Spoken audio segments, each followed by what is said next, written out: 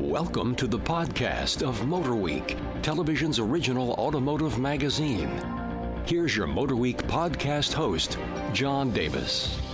Hello out there. This is Motor Week's 43rd podcast, and I'm obviously not John Davis. Our El Capitan is not with us today, but we'll do our best to fill in. Yes, we will. With me this week is Word Wrangler Shami Choksi. Hey, Brian. And our FYI reporter, Yolanda Vasquez. Thank you. I don't get Word Wrangler. I got to come up with something pretty good, huh? No, you have to be an actual professional writer to come up with that.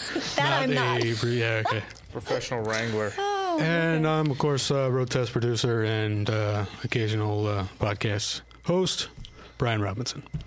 So this week, it looks like we'll be talking about the Paris Auto Show. Recently happened, as well as the Kia Sportage mini crossover we've recently tested, and a look at the Colorado Department of Transportation and what they're doing out there. Some pretty cool things, yep. All right. Well, you'll just have to wait a minute before we talk about that. First of all, we're going to go to Shamit, who just got back from Paris. Yes. And attended the Les Motor Show. So tell How us. did you get that assignment, first of all? I don't even remember it being discussed in the office. I think he put in for it like way before. A long time ago. I wanted to Okay. go to Paris for a while. And I mean, these auto shows, some of them are really cool and exotic. I've been to Frankfurt, and this is the other one that I've had a chance to go to. But Brian, you've been to some really cool ones. Tokyo, right? Geneva. Haven't you been to Geneva? I've been all over the world, blah, blah, blah. But one thing... Trying to divert here. One thing I remember about the Paris, the couple of times I was there, is the auto show was basically one big smoking section. Is that still the same? You know what?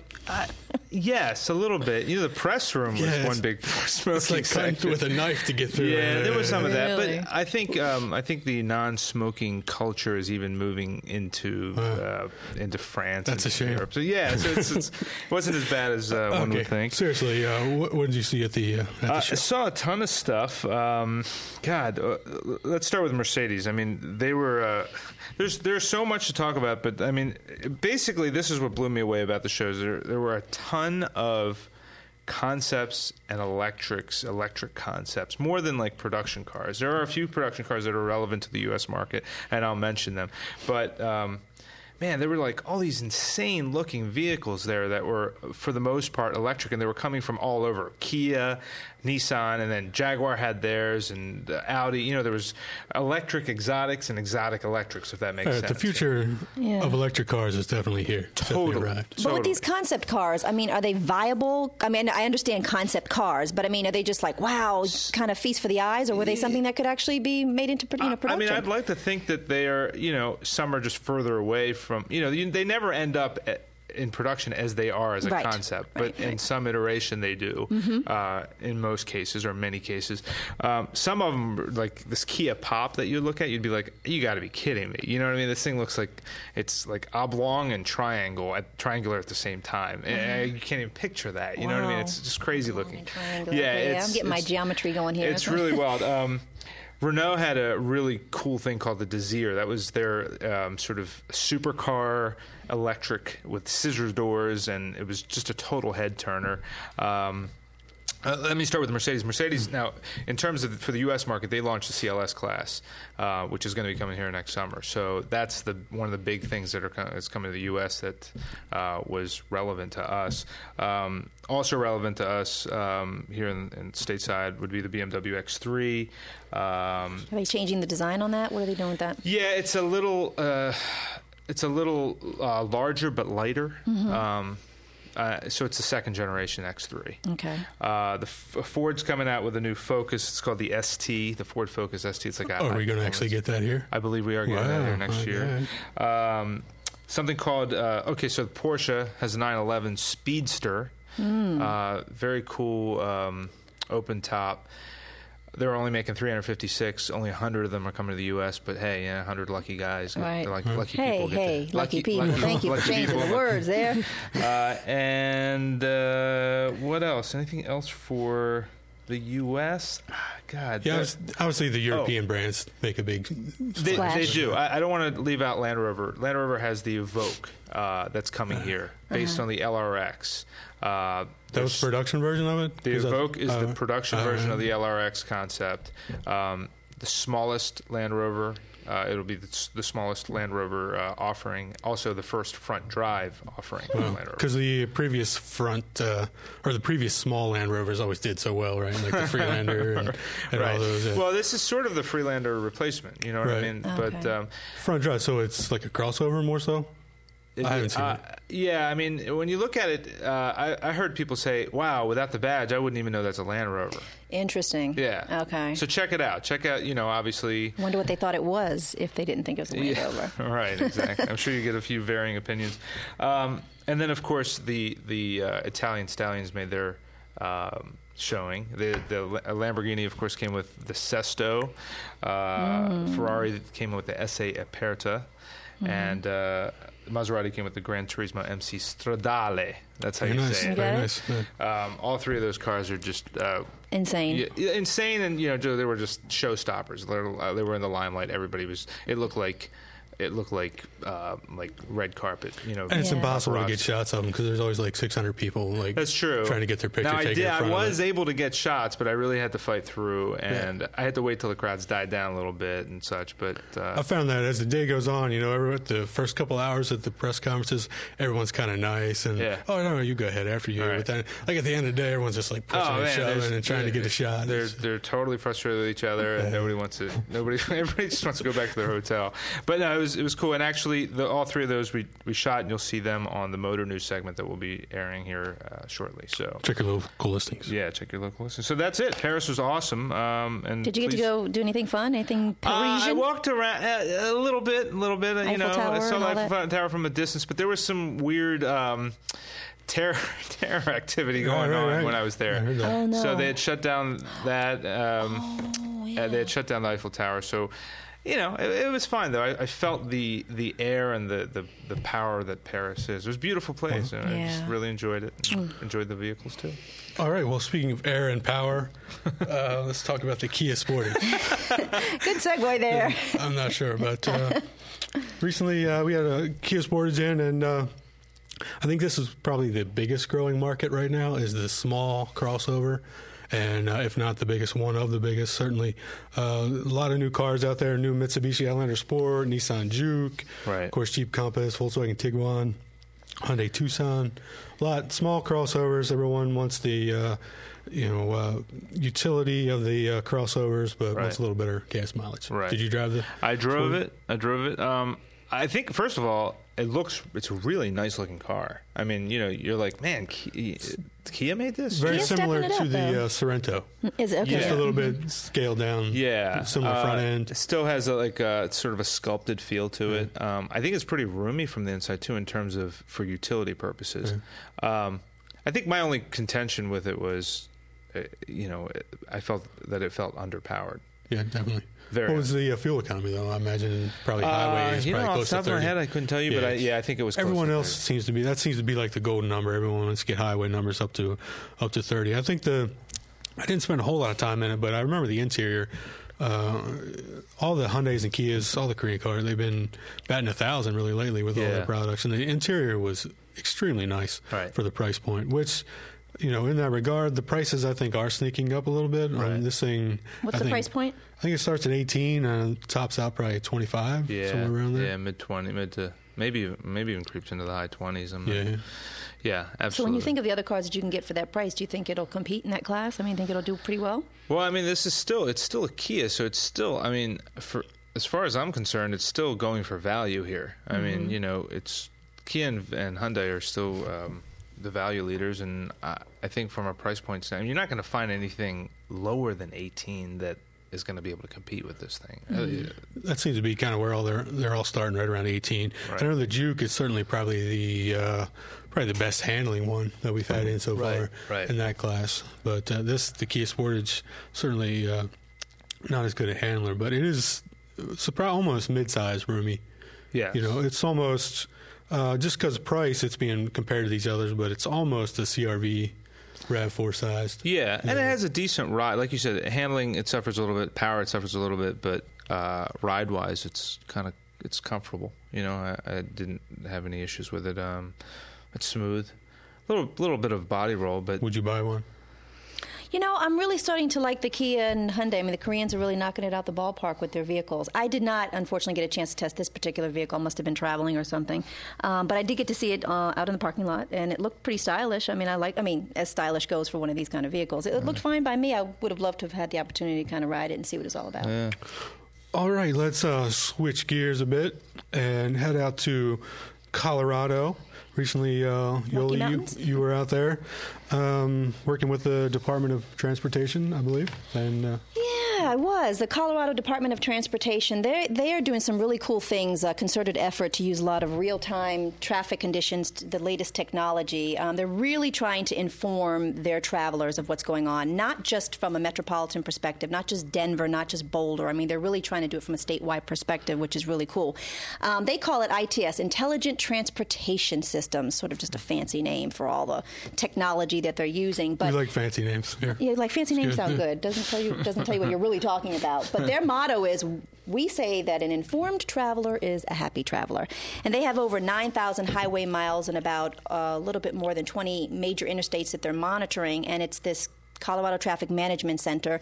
They've got 400 cameras set up throughout the state, similar to what you see in other states, but they're really doing their due diligence to make sure that they're letting their travelers know about everything that's happening at a moment's notice. For example, here in our area, we have those LED boards, and you probably see them all around the country with the message boards that go up, traffic delay, 20 minutes, traffic accidents. Right. Report aggressive driving. Right, all that good stuff. Well, we got to see how all that happens, and it's a number of ways, interestingly enough. You have some of the state police that are calling into the Colorado Traffic Management Center. You have actual drivers who report incidences, and the minute they get the information, they pass it out. Another thing that they have is, and all of this is done through fiber optic technology, which is dug 4 feet underground, and all of that's going on behind the scenes that you don't even know about. But the other thing they do is they have these 511, where you can call 511 from your phone and get an update of the latest road conditions, traffic conditions, lane closures, seasonal closures, everything. Are you allowed to dial that while you're driving? I don't know if Colorado has. I know here in Maryland we can't be doing that. That needs to be a hands-free system. But actually, that 511 system is something that's a federal program. So there are a number of states like California, or San Francisco is the city, but there are a number of other states that use this 511. I think I was looking online. Minnesota has it. Actually, here in Maryland, we have 511 we can call. So they also give wireless alerts. So if you go online, they have a website called cotrip.org. And if you go online and you type in your email address, and you say, listen, I really want to know about traffic around such and such area, they will send you a wireless alert. So they'll send you a text message if there's an accident, or they will send you an email if there's an accident in your area to let you know that there's going to be a delay. The other thing they have, which was really cool, I don't think this is something that a lot of other states have, is they have these kiosks. So they would have a huge 37-inch screen or something, really a TV screen, that would have all of the traffic generating on it. So, and these kiosks are set up at travel stops along the highway for truck drivers. They had them set up at information centers around the highway, and it lists the latest traffic information right there. So if you pulled into one of these traffic stops, these little, off the highway things, you can find out the latest information from them. Is it telling you things that are happening even 50, 60 miles down the road, or is it just...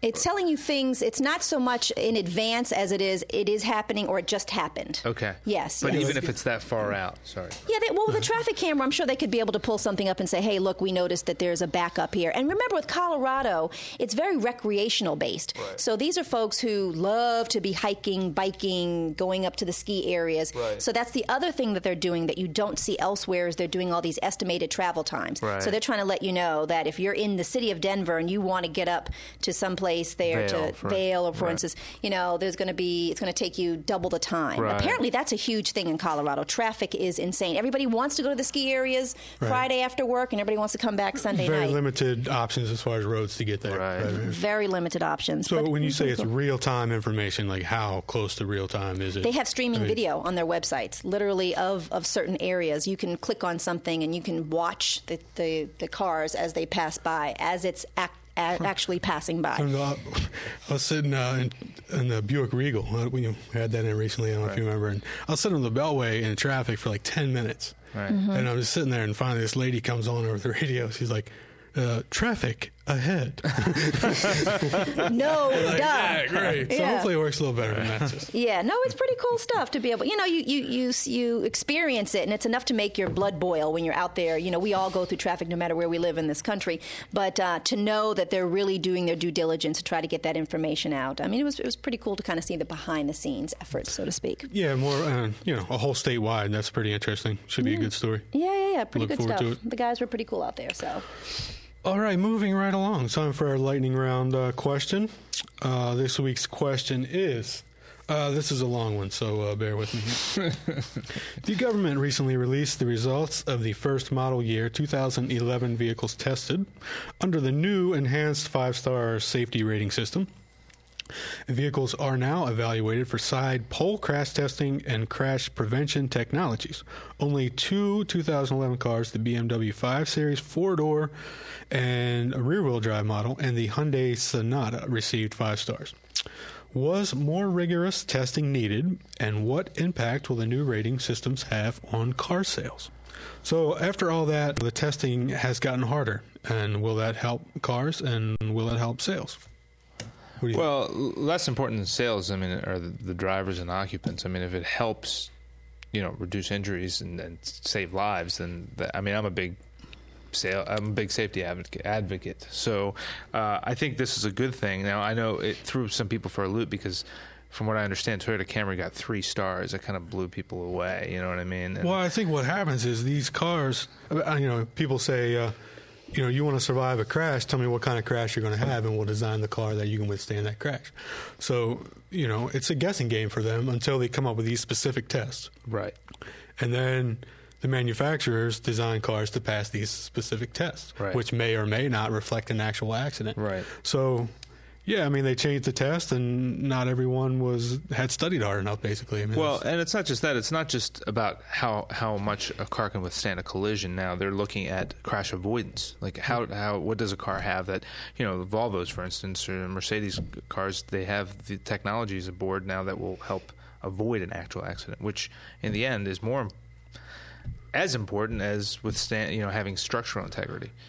There are a number of things I want to point out about the test, but let's just take it from a consumer perspective. I think that a lot of people, women in particular, really pay close attention to this kind of data. We're looking at the Insurance Institute for Highway Safety. We're looking at NHTSA ratings. We really want to know.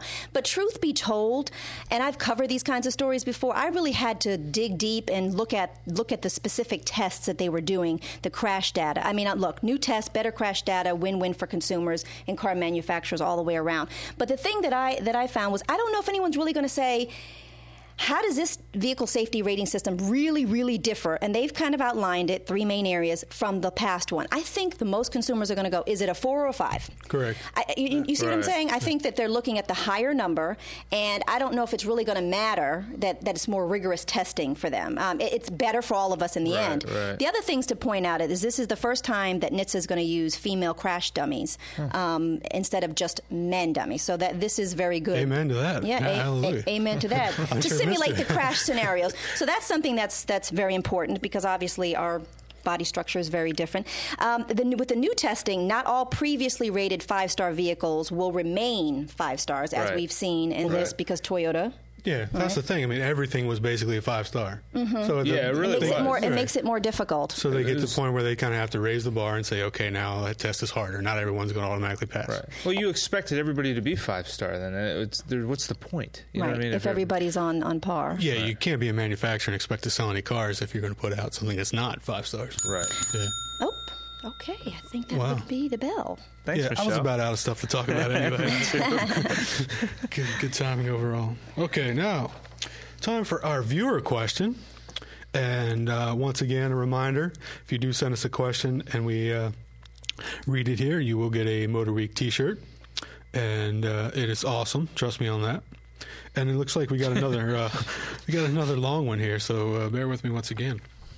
So wait, who's it from? This is from Bill in Delaware. Oh, thank you for asking, Mr. Safety. I've been congratulations on your 30th anniversary at Motor Week. I've been with you all the way. Well, I appreciate that, Bill. Mm-hmm. Thank you, Bill. Yeah. My question. My wife has a 1994 Toyota Corolla LX with driver and passenger front airbags. There's a sticker on the driver's door jamb that says, SRS airbags need to be inspected every 10 years. The Toyota dealer said they don't have any idea what to do. Can you help? By the way, the car has only 68,000 miles. Well, it's a kind of a long drive from Delaware over here to see us, Bill, so I'm not sure we can help. But, what do you think? Were you guys familiar with the... I mean, I've never seen that. Have you seen that tag before? No, have you seen that label? No, I have not. And I think I asked around system mechanic guys, and they were always kind of like, it's inspecting the airbags is kind of like inspecting the trunk. I mean, if it's there and you can't see anything wrong with it, then there's nothing you can do. But I mean, that might have been like back in '94. Maybe it was just part of the guidelines of what they had to put on there. Right. I mean, but it is a legitimate concern. I mean, you're looking at this and you're going, okay, well, it's been more than 10 years. I mean, I want to make sure that this thing does still work. Correct, but I don't know if there's something you can plug into them that can do like a safety system check. But did you? I was just about to say, did you? I was almost about to start talking to Bill, but obviously he's not going to answer. He is listening, I guarantee it. So Bill, feel free. Maybe you should call the manufacturer directly rather than the dealership. You know, I mean, it's kind of odd that the dealer would be like, "Well, sorry," you know. Yeah, but from a manufacturer standpoint, there might be a little bit more of a liability issue. Correct, so they might. So if there's a malfunction of the airbags 10 years after the date, they're like, "Hey, we put a sticker on there." That's exactly right. Yeah. No, that's actually not a bad idea. I've never heard of anything like that either. And I would imagine, since Bill didn't put it in there, the car hasn't been any, quote, accidents to the point where the airbags have deployed to test anything out. So. Right. And we suggest you don't try and test it yourself. Right. Bill. Yes, please. There's been stories of, getting 20-year-old cars out of junkyards that have been sitting there and, firing off the airbags, and they work. I mean, I think they're pretty... Yeah. There's certainly no maintenance you can do. And so death taxes airbags, is that the reliability test? I'm death not sure. And anything airbags? with safety, I'm up for. I know that. So congratulations. So, Bill, we probably didn't help you at all there, but... well, call the manufacturer, Bill. I think that's a good place to start. Yeah, there's a number in your owner's manual. Say, hey, I got the sticker. Dealer's not helping me And out. I'll tell you one other thing. Let's just, since we have Bill on the phone, call NHTSA, NHTSA. That might be a good place to start. At least start at their website, email them, and they may have some suggestions because they are the safety experts. And I certainly wouldn't worry about, driving around. No. I'm right sure now, your, I think I'm sure your airbags will function properly at this point. And if I can put in one last recommendation, Please do. just keep a record of the people you spoke to, either at the manufacturer or NHTSA, just so that you have us. Yes, all three of us. Yeah, that's going to help you a lot. Just to make sure that you say you did speak with so and so, and you did your due diligence to check in on it. So I think that's also helpful. Right on. Well, it looks like we made it through that, or for the most part anyway. We're still breathing. So I'd like to thank our audio engineer, Jim Bigwood, podcast creator, Bob Mixter, and our most excellent producer, Michelle Parker. Yay! Thanks for tuning in, and keep watching Motor Week. You have been listening to the podcast of Motor Week, television's original automotive magazine. For additional information on podcasts, videos, and showtimes, visit our website at motorweek.org. And watch Motor Week, television's longest-running automotive magazine series each week on your local PBS station.